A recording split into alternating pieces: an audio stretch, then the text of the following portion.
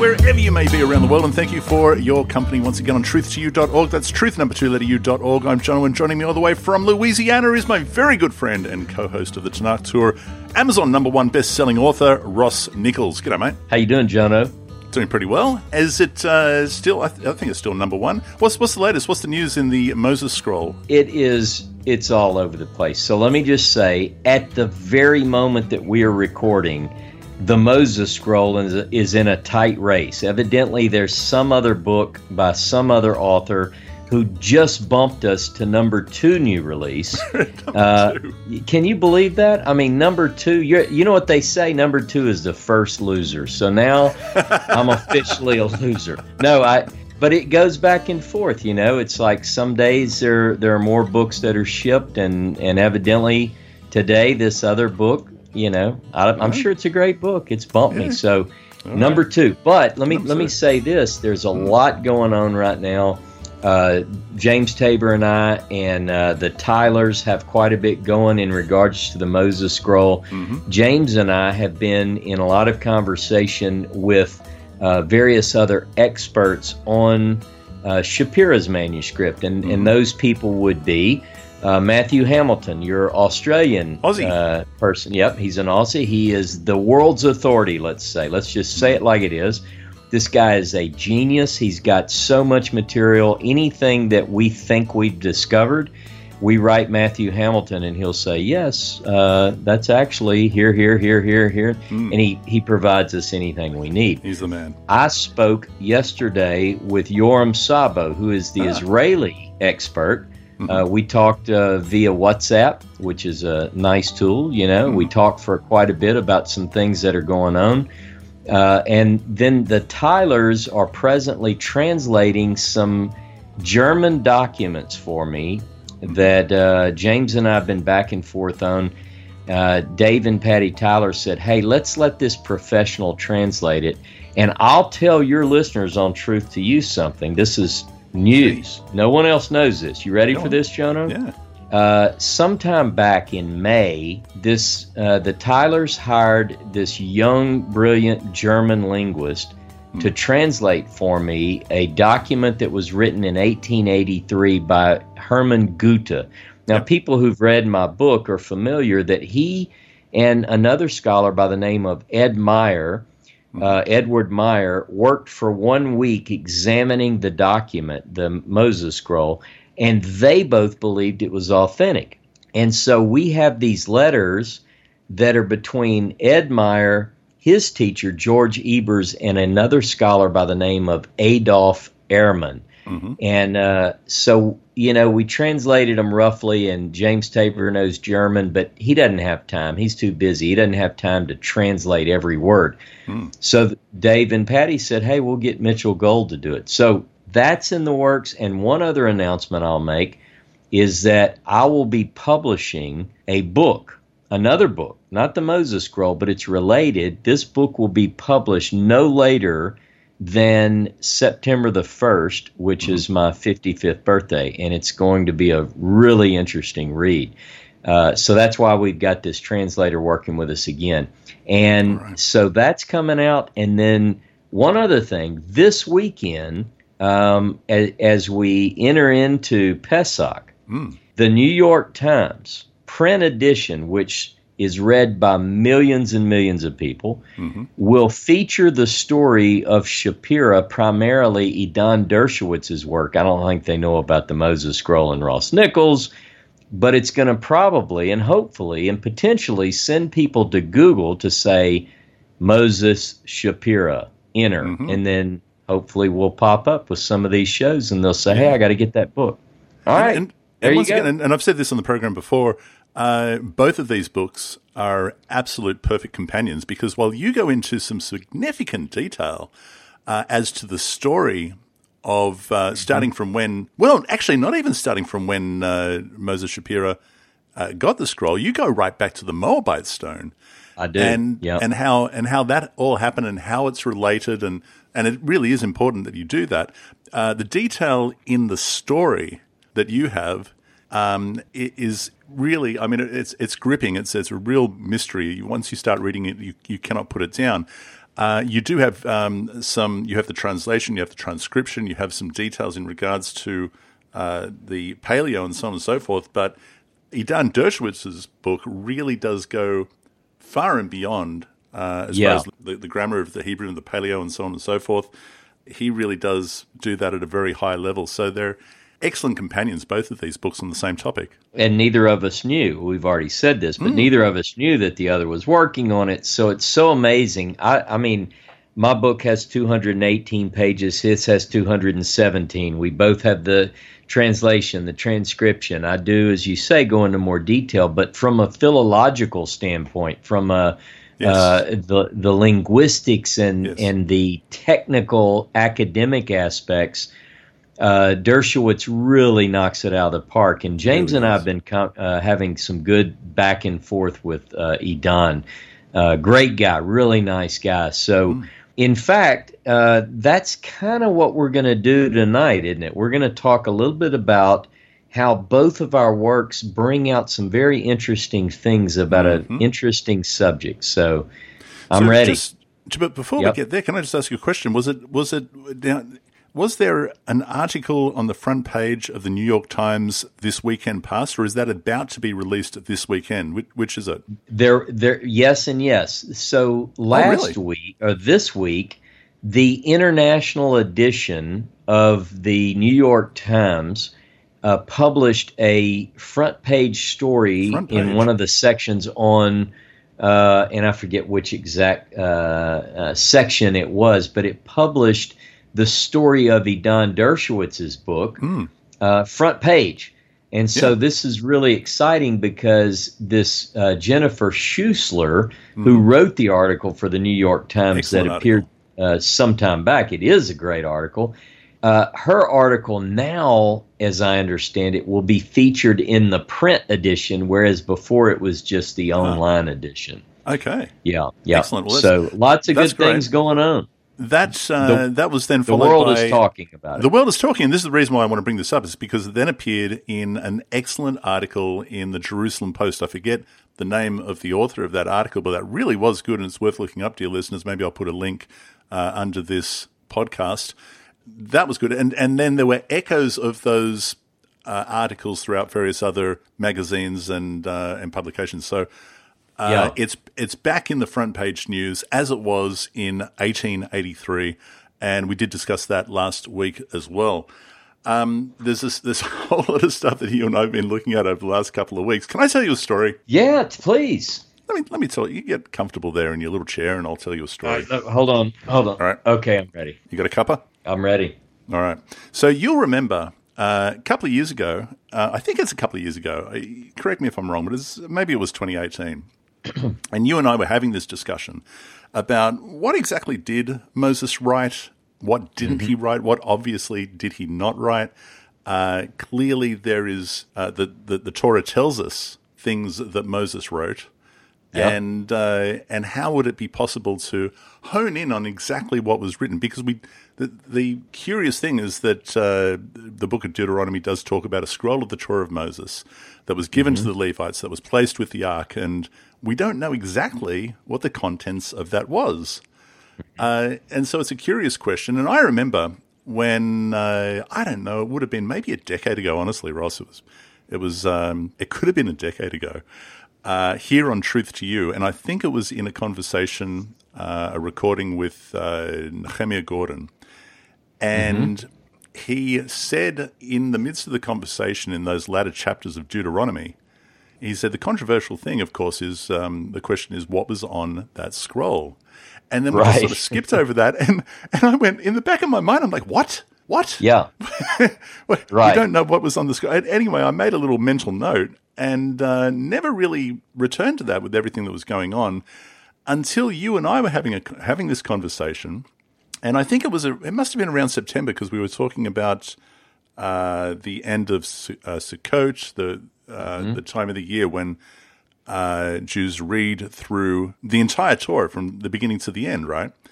Right, and that's from Deuteronomy 31, verses 10 and 11. It's at the year of release, during the time of Sukkot, and they do this, yeah.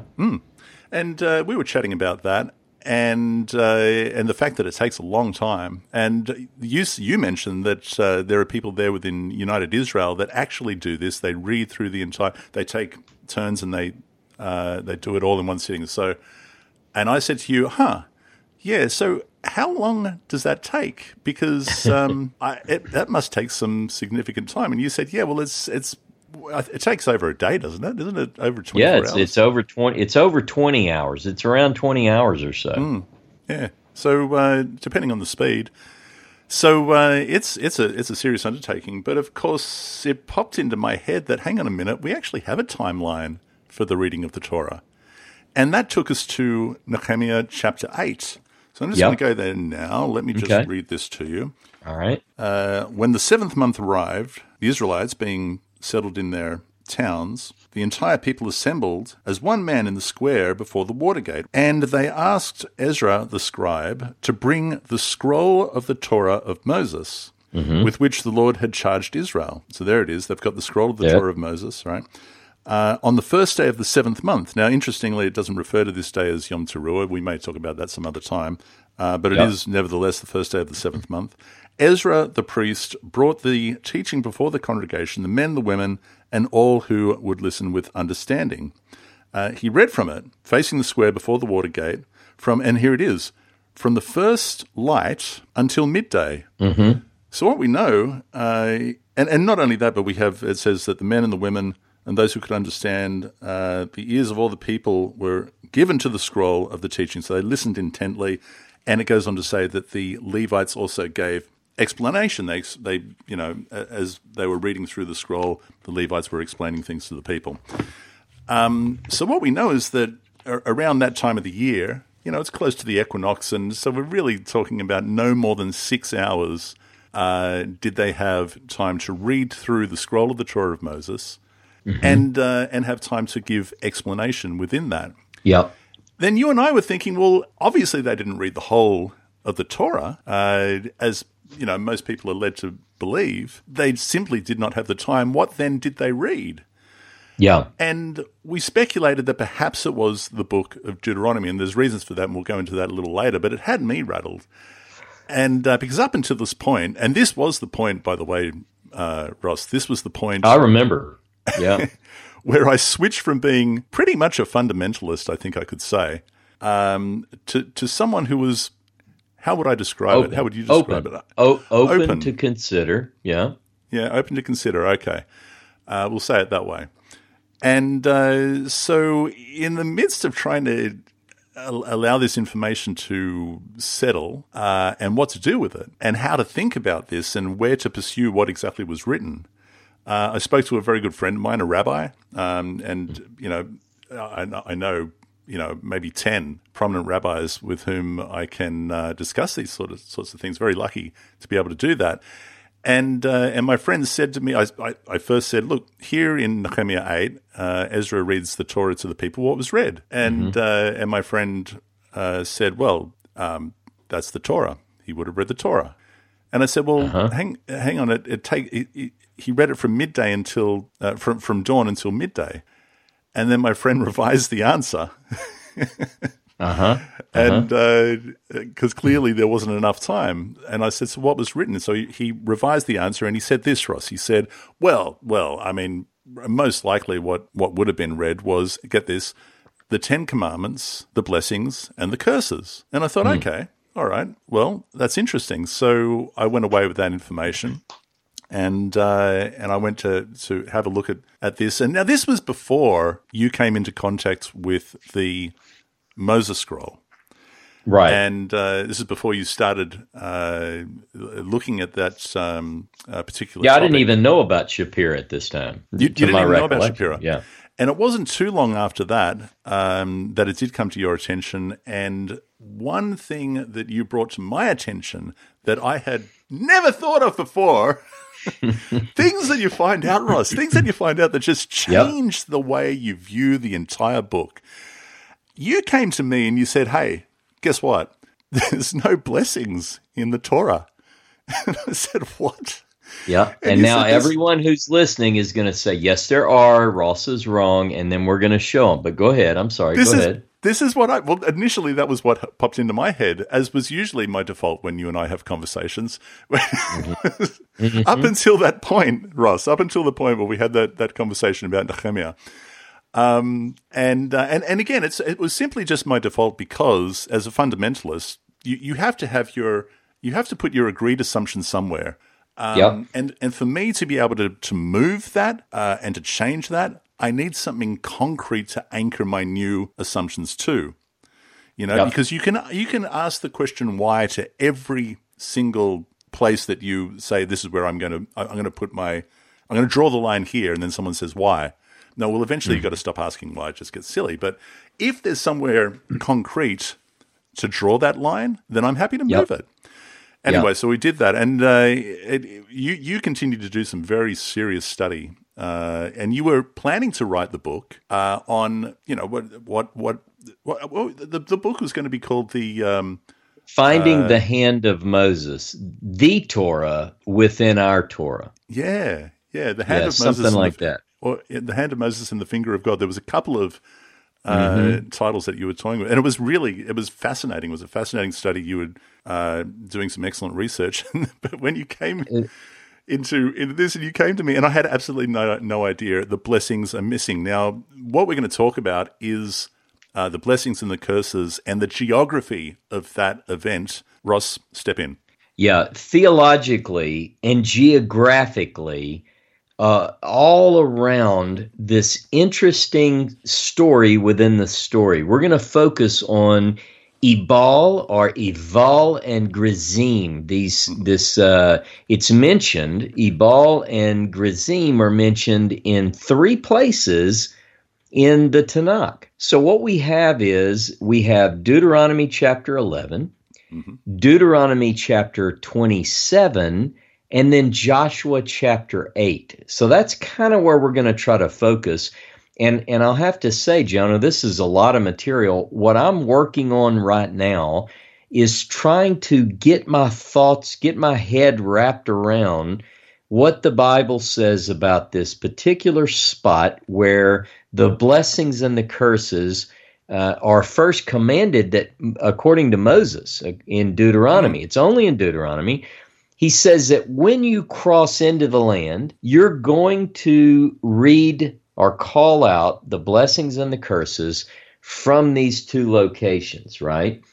So I kind of think about this. First of all, I think let's go to Deuteronomy 11 first, where we have mentioned in the Torah of Moses, this idea that you're going to do this on these 2 mounts, in Hebrew, Har Eval, Har Gerizim. Okay, so if we go first to Deuteronomy chapter 11.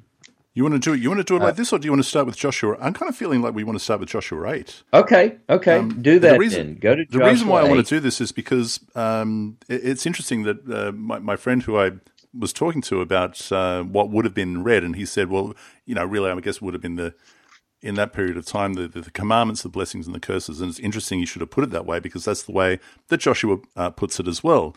It says in Joshua chapter 8 from verse 30, at that time Joshua built an altar to the Lord, the God of Israel, on Mount Ebal, as Moses the servant of the Lord had commanded the Israelites, as it is written in the book of the teachings, that's the scroll of the Torah of Moses. An altar of unhewn stone. Again, this is written on the scroll of the Torah of Moses. We know that much because this is what Joshua tells us. An altar of unhewn stone upon which no iron has been wielded. They offer on it burnt offerings to the Lord and brought sacrifices and of well-being. And there on the stones he inscribed a copy of the teaching that Moses had written for all Israel. So he wrote a copy of the teaching that Moses had written. The Torah. The Torah. Okay, it's written. All Israel, stranger and citizen alike, with their officers and their officials and their magistrates, they stood on either side of the ark, facing the Levitical priests who carried the ark, the Lord's covenant. Half of them faced Mount Gerizim, half of them faced Mount Ebal. So just to go over this again, we have the Levites in the middle. They're in the valley there. We have half the tribes on one mount and half on the other, and they're facing the valley. facing each other. So let me make sure I have this straight and the listeners do. So as you envision this, as we read it, we see the tribes pushed there. We're going to see in a minute which tribes are on which side of the valley, so to speak. You have Levites in the middle, and some of the Levites are facing Mount Ebal, and some of the Levites are facing Mount Gerizim. Is that the way you read that? Oh, it could be like that, or it could be that half of Israel is facing Mount Gerizim and half of Israel is facing Mount Ebal, because, in other words, they're there facing each other with the Levites in the middle. Okay, but let me just make clear. The Levites aren't on either mountain. The Levites, they're in the middle, right? They're in the middle, yeah. Okay, Keep going. I'm ready. As Moses, the servant of the Lord, had commanded them of old. That's interesting. Of old, we can talk about these phrases. In order to bless the people of Israel. After that, he read, because it's written, after that he read all the words of the teaching, the blessings and the curse. The blessings and the curse. Here it is, the Torah, the blessing, and the curse. That's the order of what was read, just as it is written in the book of the teaching, the scroll of the Torah of Moses. There was not one word of all that Moses had commanded that Joshua failed to read in the presence of the entire assembly of Israel, including the women and the children of strangers and those who accompanied them. So that's a real go-to verse for my Karaite buddies, of course. Right. This particular passage really does make it clear that which Moses wrote down was entirely written, and everything that was written, Joshua copied. It was written, it was not oral, there it is. And what we have, once again, we have half the tribes on one side, half on the other side, the Levites in the middle, Ross.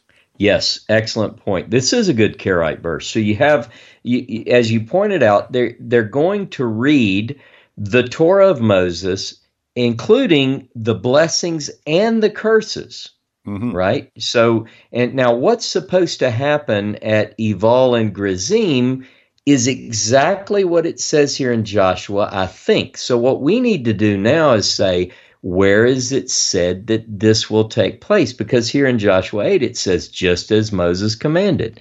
So what we have to do now is go look at what Moses commanded. I'm glad you started with Joshua 8 now. It's good. All right. Now, you want to go to Deuteronomy? I've got all these Bibles. I wish I had a massive, giant desk. I have a pretty big desk, and I was thinking before we got on this call, I need to drag a table in here because I have so much scattered out because I'm working on this. It's not enough room. But yeah, let's go first to Deuteronomy 11 if we can. 11. Because in Deuteronomy 11, we're first introduced to what this Mount Ebal, Mount Gerizim, and the blessings and the curses, that's where it appears first, Deuteronomy 11. And if we start in verse 26, at the white space, just quickly, it says, behold, I set before you this day, today basically, a blessing and a curse. A blessing if you obey the commandments of Jehovah your God, or Hashem your God, which I command you this day, and a curse if you don't obey the commandments of Hashem your God, but you turn aside out of the way which I command you this day to go after other gods which you've not known. Then there's a space, and it says, it will come to pass when Hashem your God has brought you into the land into which you do go to possess it, that you shall put the blessing on Mount Gerizim and the curse on Mount Ebal. Are they not on the other side of the Jordan? Now, let me just pause. This makes sense because this is written as if it's first person. It's like Moses is saying. Now, Moses is on, and the children of Israel are east of the rift. They're east of the Jordan.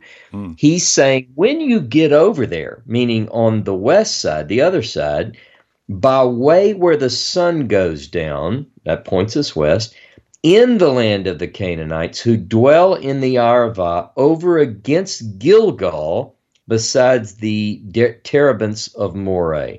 And then it goes on, for your pass over the Jordan. Okay. Now, what happens next, Jono, is something we'll just touch on and we can come back unless you want to get into it now, because he's talking very specifically. When you cross over, you're going to do the blessings and the curse. I put the blessing and curse before you.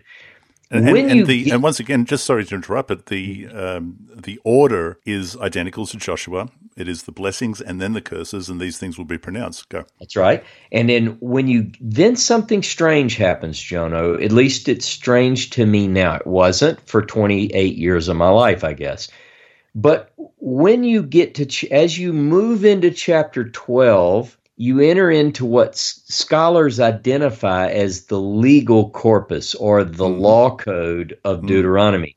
From chapters 12 through 26, it's almost as if Moses is interrupting himself here and begins to detail this large body of laws. Now, I want to add this because I want people to understand that if you read Deuteronomy 12 through 26, it contains more than 100 laws that we've never heard before. Mm-hmm. All right, this is according to Richard Elliott Friedman in his assessment, 100 laws. So it introduces. Sorry to interrupt, but when you say, just for the people, when you say that we've never heard before, what you mean is they haven't appeared in the Torah up until this point. That's right. They are either they're anew, or they give us some different things that we've not heard before.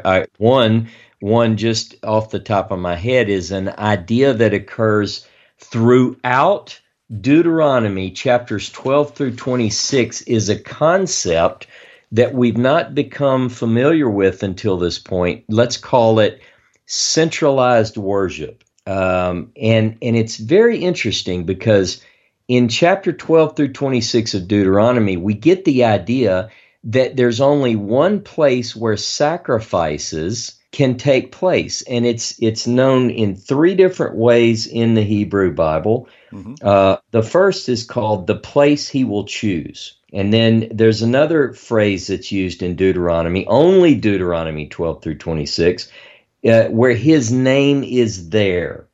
Then another one is his name dwells there. Now, all three of these, they're mainly mentioned in Deuteronomy chapter 12, Deuteronomy chapter 14, Deuteronomy chapter 15, 16, chapter 26, and even into chapter 31.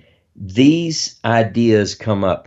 But listen, Jono, nowhere else in the Torah is this ever seen to come up. Let me give you an example. Mm-hmm. The patriarchs don't seem to know that there's only one place that sacrifices can take place. You agree? Sure. I mean, they're all over the place. Yeah. And the same goes even in the later biblical period. For instance, Elijah offers a sacrifice on Mount Carmel. That's not the place that was chosen. So it seems interesting. Okay. Now, that's just one example. The monarchy is another example. No one, it's only in Deuteronomy 17, verses 14 through 20, that we get introduced to the monarchy. We won't go through 100 different laws. Those are just two examples. So chapter 11, at the end of chapter 11, it says that there's a blessing and curse going to take place on Ebal and Gerizim. Then 15 chapters of laws. Now look at chapter 27 of Deuteronomy. Let's start in verse 1 because that puts us better. Go ahead. So 27 begins, Then Moses and the elders of Israel charged all the people as follows: keep the entire commandments that I am commanding you today. On the day that you cross over the Jordan into the land that the Lord your God is giving you, you shall set up large stones and cover them with plaster. You shall write on them all the words of this law when you have crossed over to enter the land that the Lord your God is giving you, a land flowing with milk and honey, as the Lord, the God of your ancestors, promised you. So when you have crossed over the Jordan, you shall set up these stones about which I am commanding you today on Mount Ebal, and you shall cover them with plaster. You shall build an altar there to the Lord your God, an altar of stones which you have not used an iron tool. You must build the altar of the Lord your God of unhewn stones, and then offer up burnt offerings on it to the Lord your God. Make sacrifices of well-being, eat them there, rejoicing before the Lord your God. You shall write on the stones all the words of this law very clearly. You're going to cross over. You're going to write the Torah. You're going to take these great stones and you're going to cover them with plaster, and write all the words of the Torah and so forth. Okay, we're straight so far. Verse 4, and it will be when you've gone over the Jordan, you set up these stones which I command you this day on Mount Ebal, cover them with plaster, and then you get this building an altar thing, altar of stones. And then when you get down to verse 8, you shall write upon the stones all the words of this Torah very plainly. Now the question I have, which stones are you writing the Torah on? Okay. Is it the stones that are talked about in verse 1 through 4, and then again in verse 8, or are you writing the Torah on the stones of the altar? This is a big question. It's been debated for hundreds and hundreds and hundreds and hundreds of years in rabbinic literature and so forth. That's a big question, but we can keep going now, but I just wanted to ask that question. Now look at verse 9. Okay. Then Moses and the Levitical priest spoke to all Israel, saying, keep silent and hear, O Israel. This very day you have become the people of the Lord your God. Therefore, obey the Lord your God, observing his commandments and his statutes that I am commanding you today. The same day, Moses charged the people as follows. When you have crossed over the Jordan, these shall stand on Mount Gerizim for the blessing of the people. Are you ready? Here's the list. Yep, I'm ready. And this is odd. This is interesting. These are the ones that stand on Mount Gerizim, HaBarakah, right? The blessing of the Mount of Blessing. Simeon, Levi, Judah, Issachar, Joseph, and Benjamin. Okay. And these shall stand, and we have 6, right?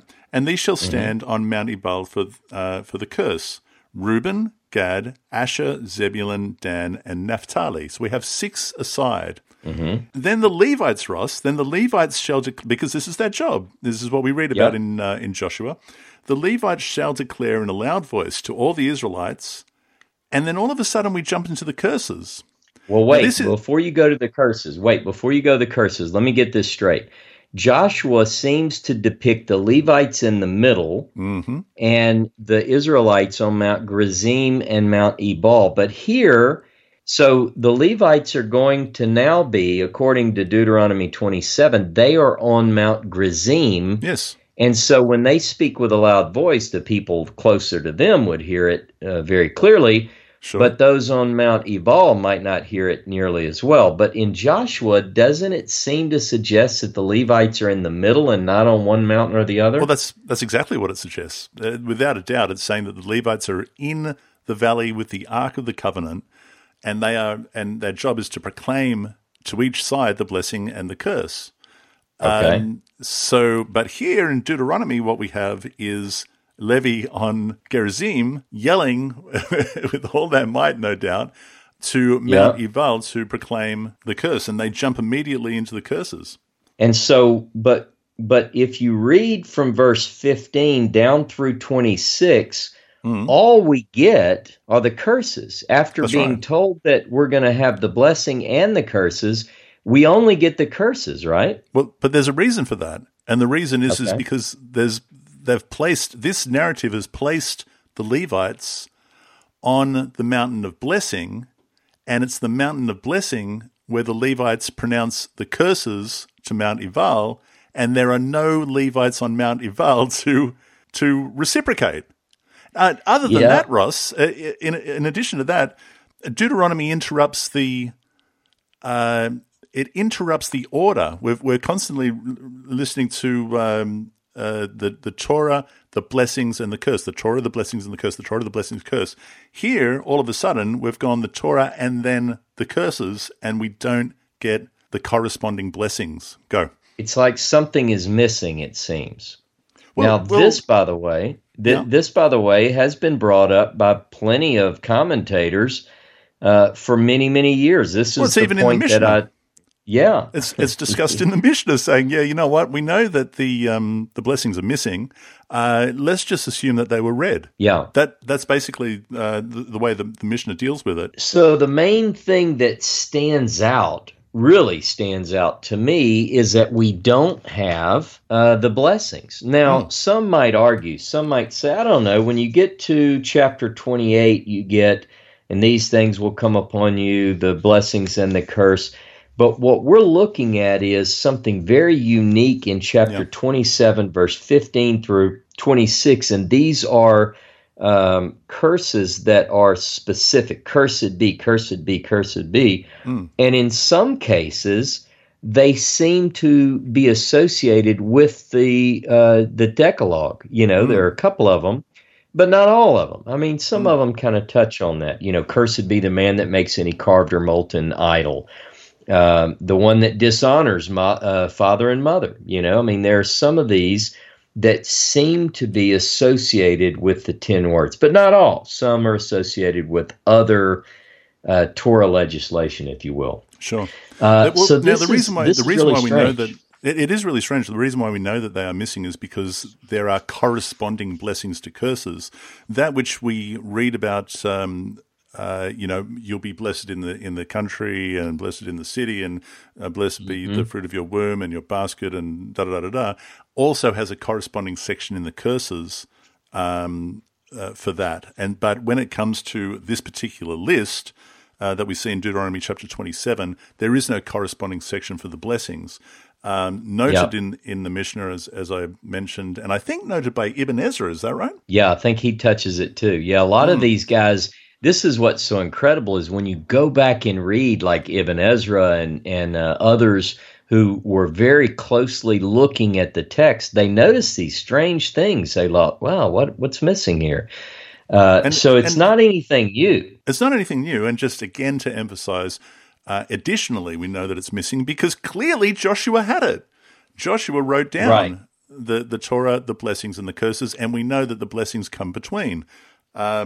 So this is well established, but never had I seen that until you highlighted it for me, and that totally blew my mind.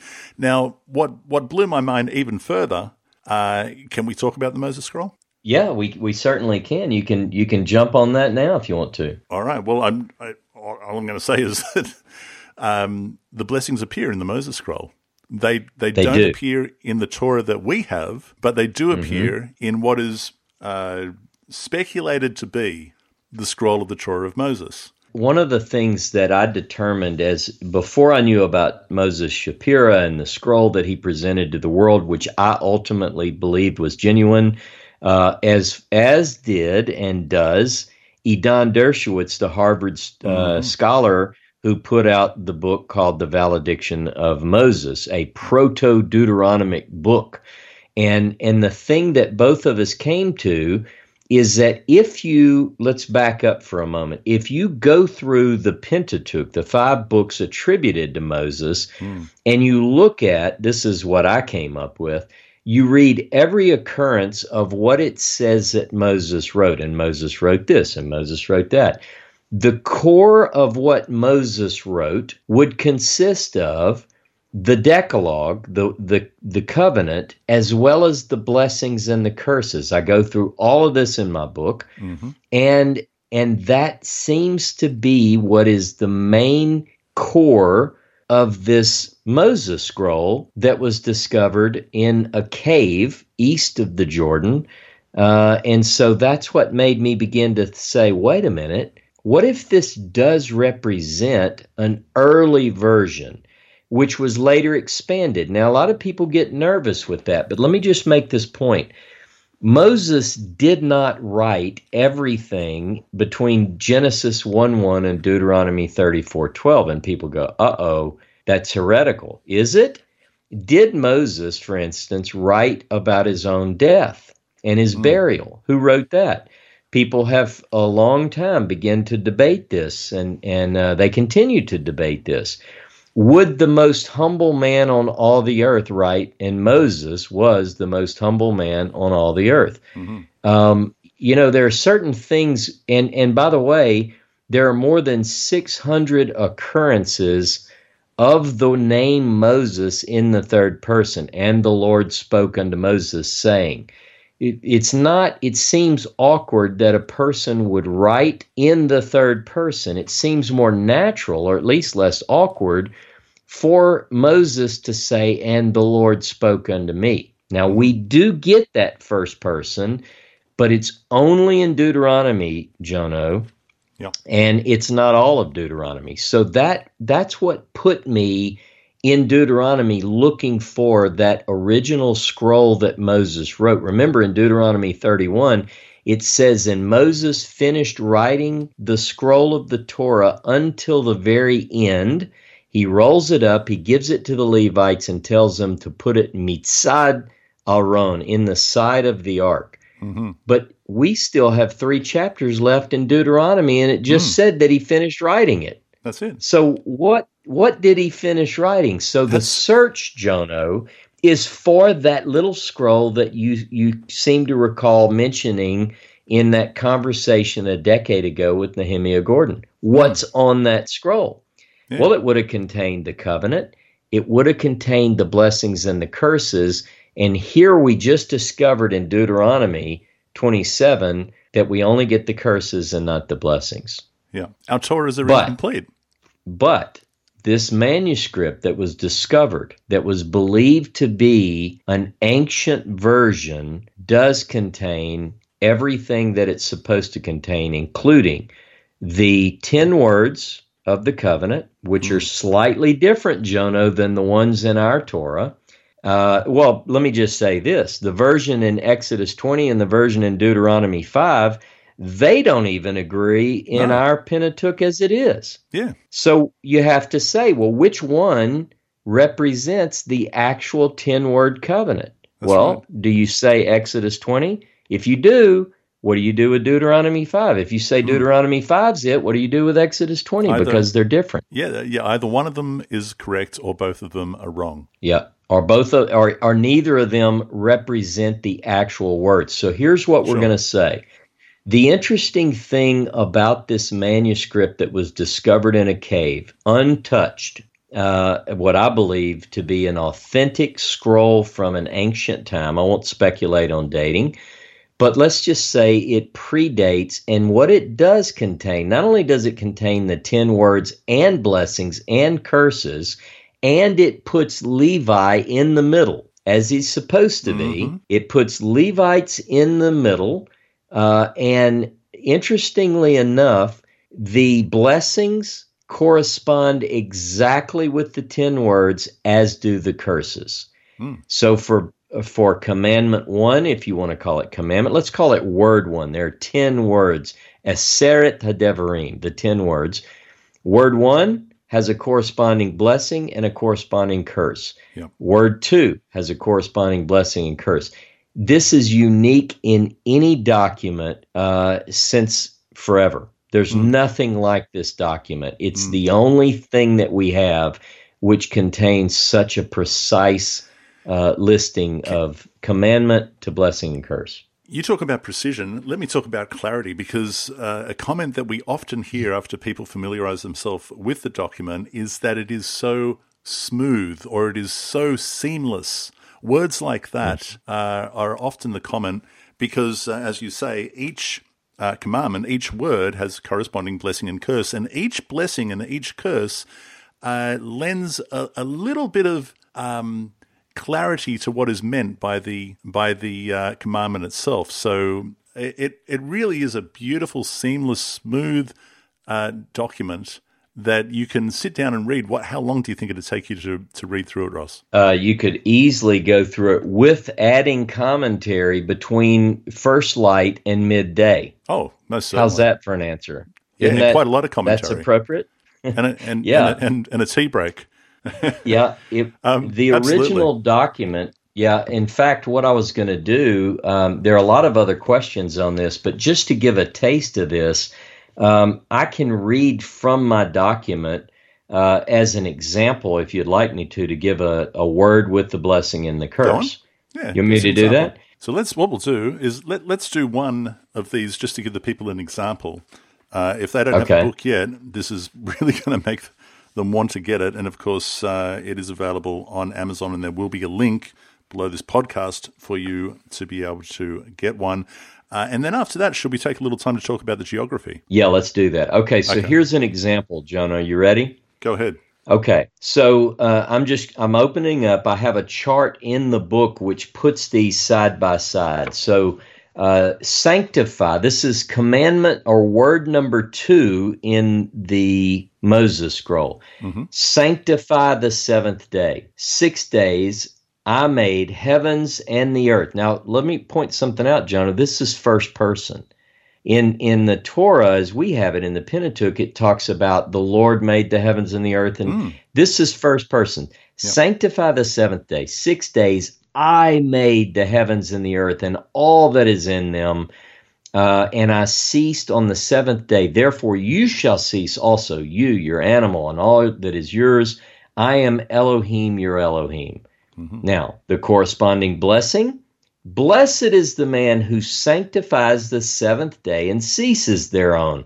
And all the people, they will respond and they will say amen. Corresponding curse. Cursed is the man who does work on the seventh day to profane it. And all of the people, they will respond and they will say amen.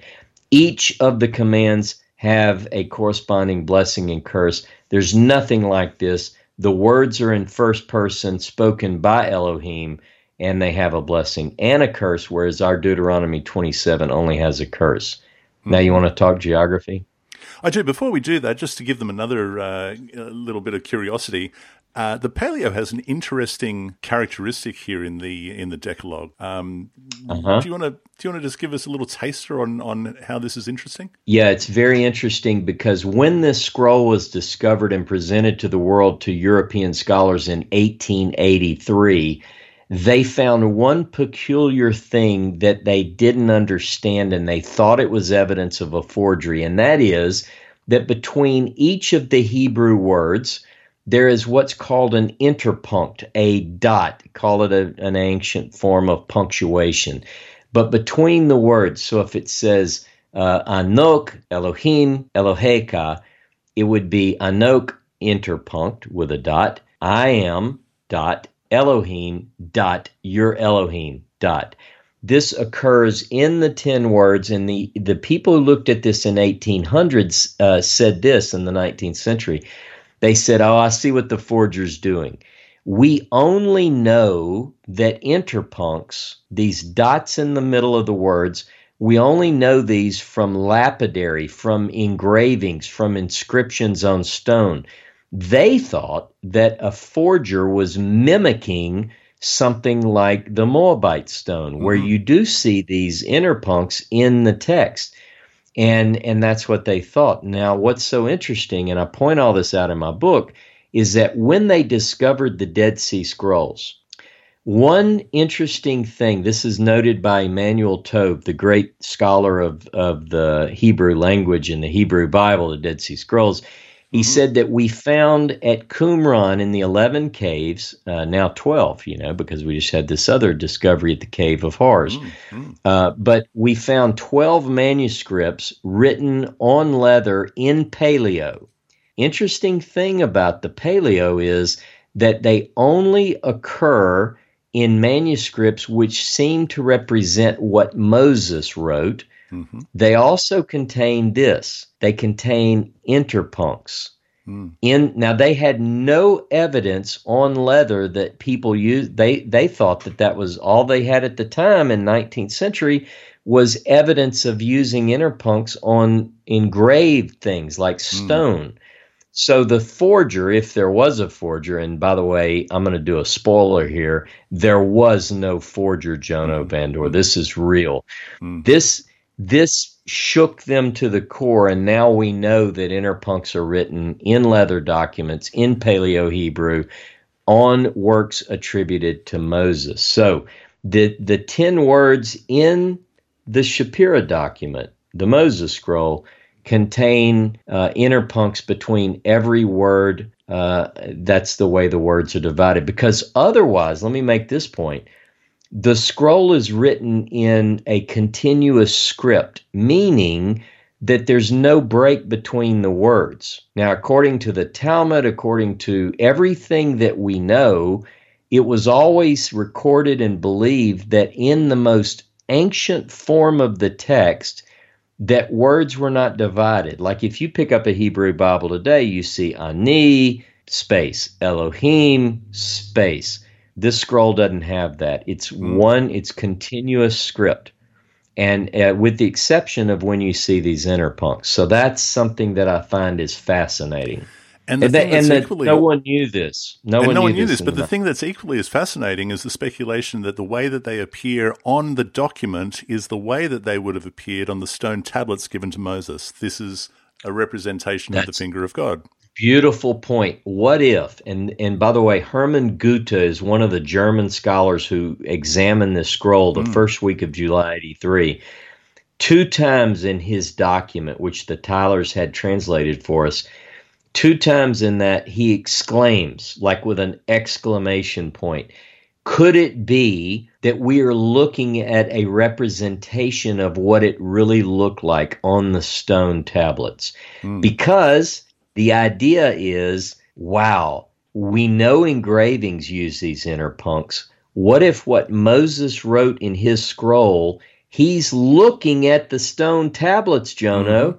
He sees a word, he sees a dot. He sees a word, he sees a dot. So in his Torah, the Torah of Moses, he records just like he's looking at the stone tablets. That's right.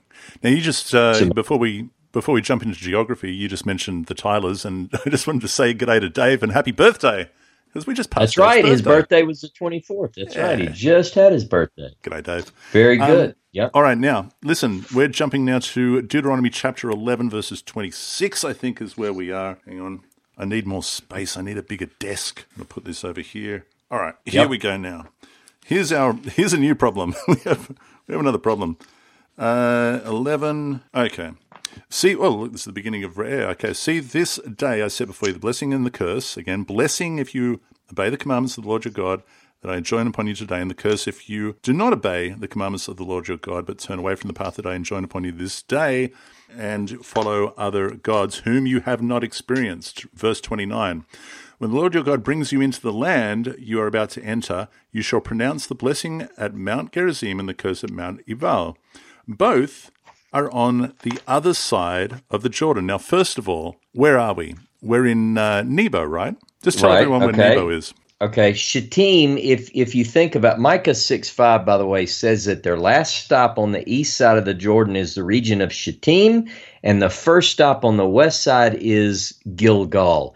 So we have this trajectory west to east, and if you look at a map, you can see these locations. You can see Mount Nebo, which is east of the Jordan, and they're looking west. So that's the idea. He's saying Moses is saying, when you cross over, it's like he's saying, look behind you. You know, the direction of the going down of the sun. Look to the west. Look to the west. So the idea is that that's what it's going to be. When you cross over, the question is, where exactly is this?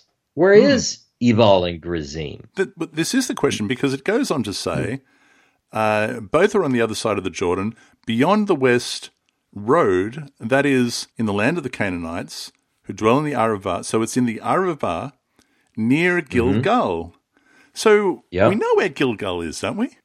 Well, that's an interesting question, and it brings up my good friend and your friend, Daniel. Daniel. I was going to get Daniel to participate. He had other things going on. But Daniel is my go-to guy, Daniel Wright, when I want to talk geography. The interesting thing about Daniel's work is, first of all, he designed the cover to the Moses Scroll, but that's not what he's known for, just that he did that. He's done plenty of other things. Yeah. Multi-talented. He also has worked very closely and designed the cover for and helped with the research on a book by Adam Zertal. Now, Zertal has put forth some evidence of the location of Joshua's altar. We've done this on the Tanakh tour. We've been to this place and we've looked out and we said, oh, there it is. Yep. Yeah. So most people have an idea that Ebal and Gerizim are located there, right? Mm-hmm. And I don't want to skip anything because you asked me specifically, do we know where Gilgal is? So my point about Daniel is, Daniel says that Gilgal is not it's not necessarily isolated to a specific place near Jericho, though that can be one of these spots. But he says that Gilgal denotes a stone circle, if you will, an encampment, a campsite. And so there are several of these Gilgalim throughout the Holy Land, some of which are in the location near Shechem, but there's also one near Jericho. Now, let me tell you something. So I pulled up my JPS commentary by, interestingly enough, Tegay, not Hanan Tegay, the gentleman who wrote the Lost Book of Moses, but his father, who is a brilliant scholar and wrote the Deuteronomy commentary for JPS. Now listen to this. In his reference to what you just read in Deuteronomy 11:30, it says, that is in the land of the Canaanites who dwell in the Arava near Gilgal. This is Tegay. The meaning of this part of the verse is uncertain. It seems to indicate that Mount Ebal and Mount Gerizim are in the Arava, the Jordan Valley, near Gilgal, a city in the Arava. This is, he goes on to say, geographically impossible since Ebal and Gerizim are in the highlands, some 30 miles west of the valley and of that particular Gilgal. He goes on, if the text is to make any sense as it stands, we must take the phrase that's in the land of the Canaanites who dwell in the Arava, not as giving the location of the two mountains, but a part of the westward road. Now, but that's not all.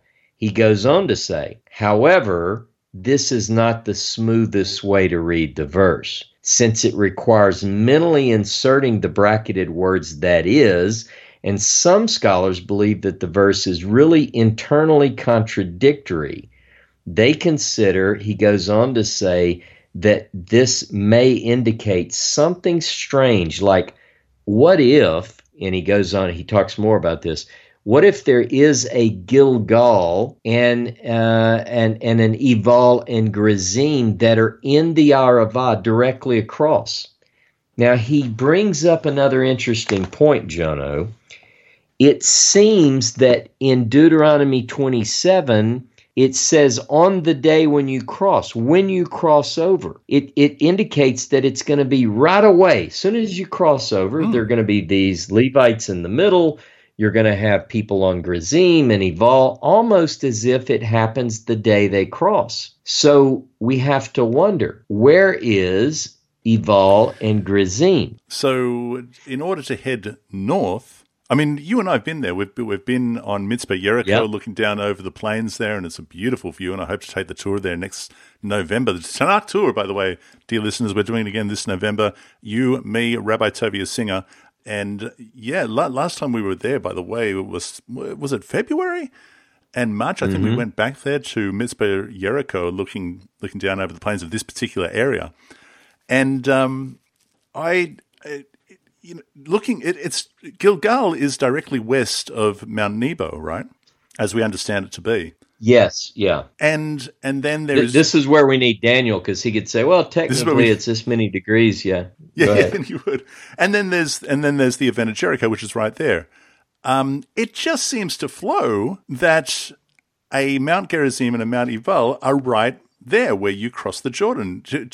If I'm trying to think, if we were to drive the bus from that area up to Elon Moreh, where we usually go to view these mountains.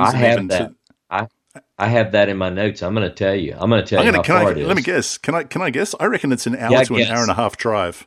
Okay, it probably is, because it's 30 miles as the crow flies. 30 miles from the area of Jericho and over 4,000 feet uphill, and a climb in elevation of 4,000 feet. It's up in the hills of Ephraim, right? Yes. So you're talking about a major. Now, what's so troubling about this, or challenging, is that the text seems to give this impression that it's as soon as you cross. So one more note, I know it's tough to listen to people read to you, but in Tegay, he makes this point.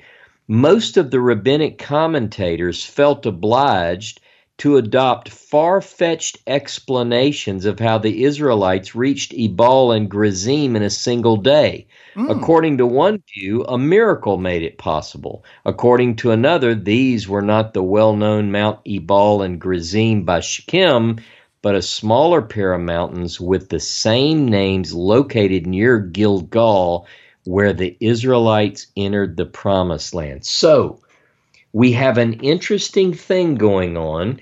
There is also a reference in a Dead Sea Scroll of Joshua that indicates that Ebal and Gerizim are in the Arava, directly across, just like we're talking.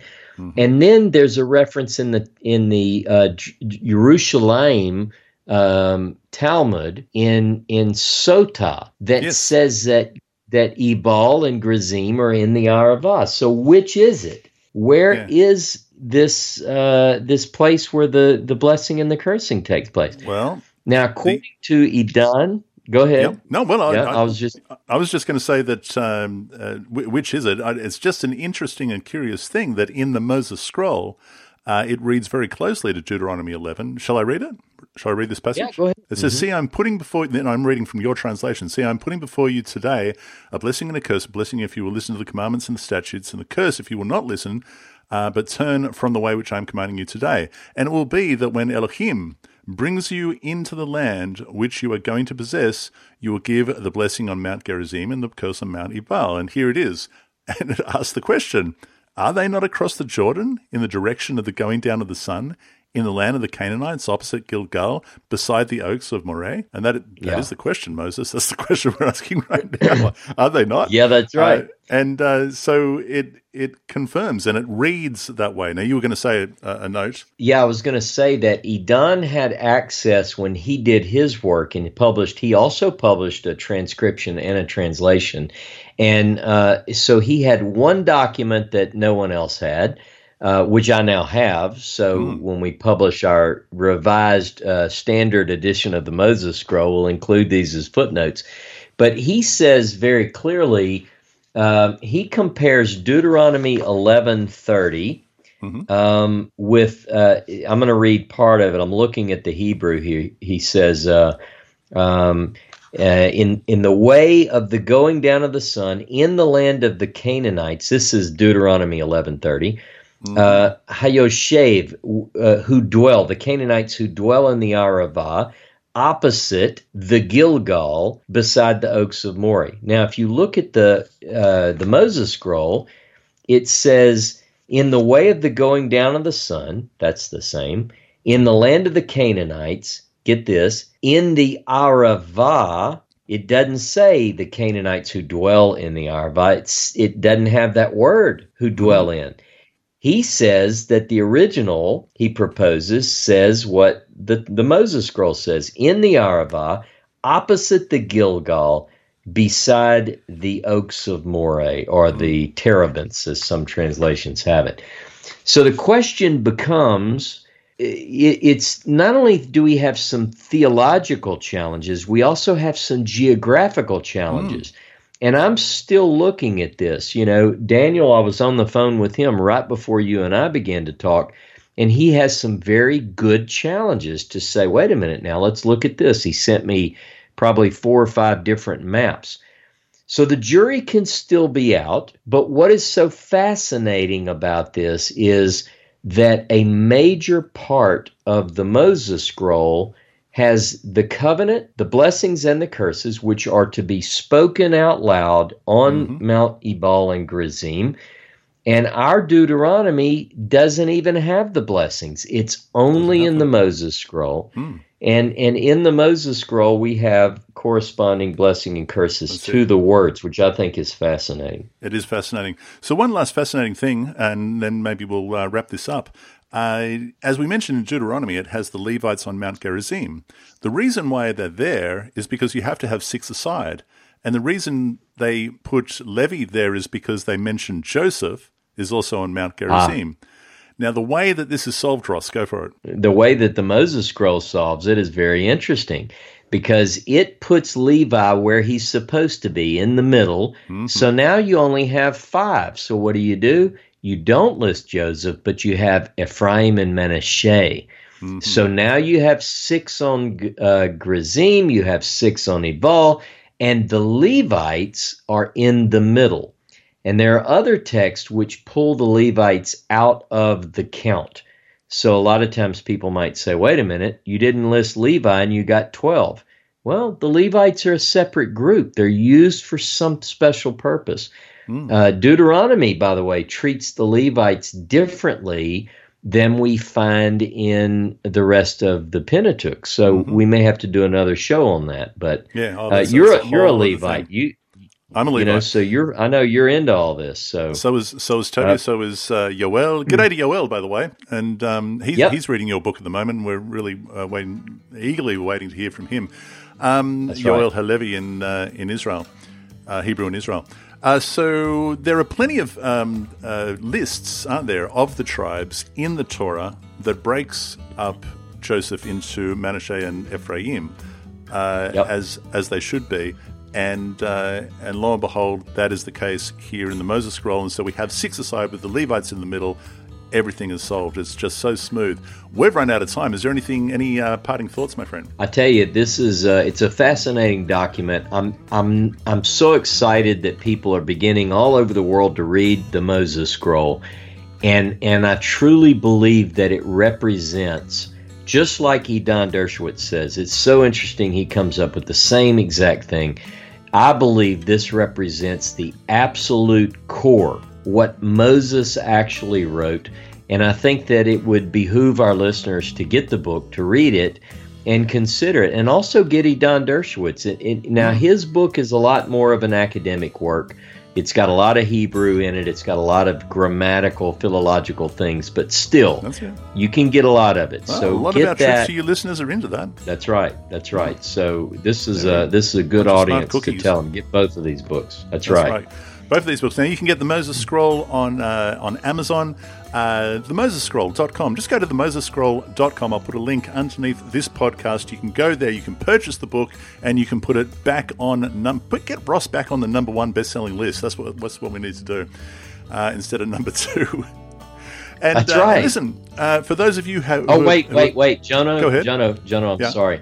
We're back in #1. #1. Hey, we're back in #1. It was only excellent. For a short time. We were losers. Now we're back in #1 position. We're back on #1 spot. That's great. For those who have purchased the book, and remind me next time, Ross, we've got to do this. Those who have purchased the book, go to Amazon and leave a 5-star review. Leave comments there. We would love to read those on these programs. So remind me to do that next time, and we'll address some of those. All right, dear friends, that is it. Until this time next week, we hope you have a great week and have a wonderful Pesach. That's right. And we'll do another good show next week. And during the festival of Pesach, we'll do another one for you. So let's talk more about the Moses Scroll. See you then. Thanks, Ross.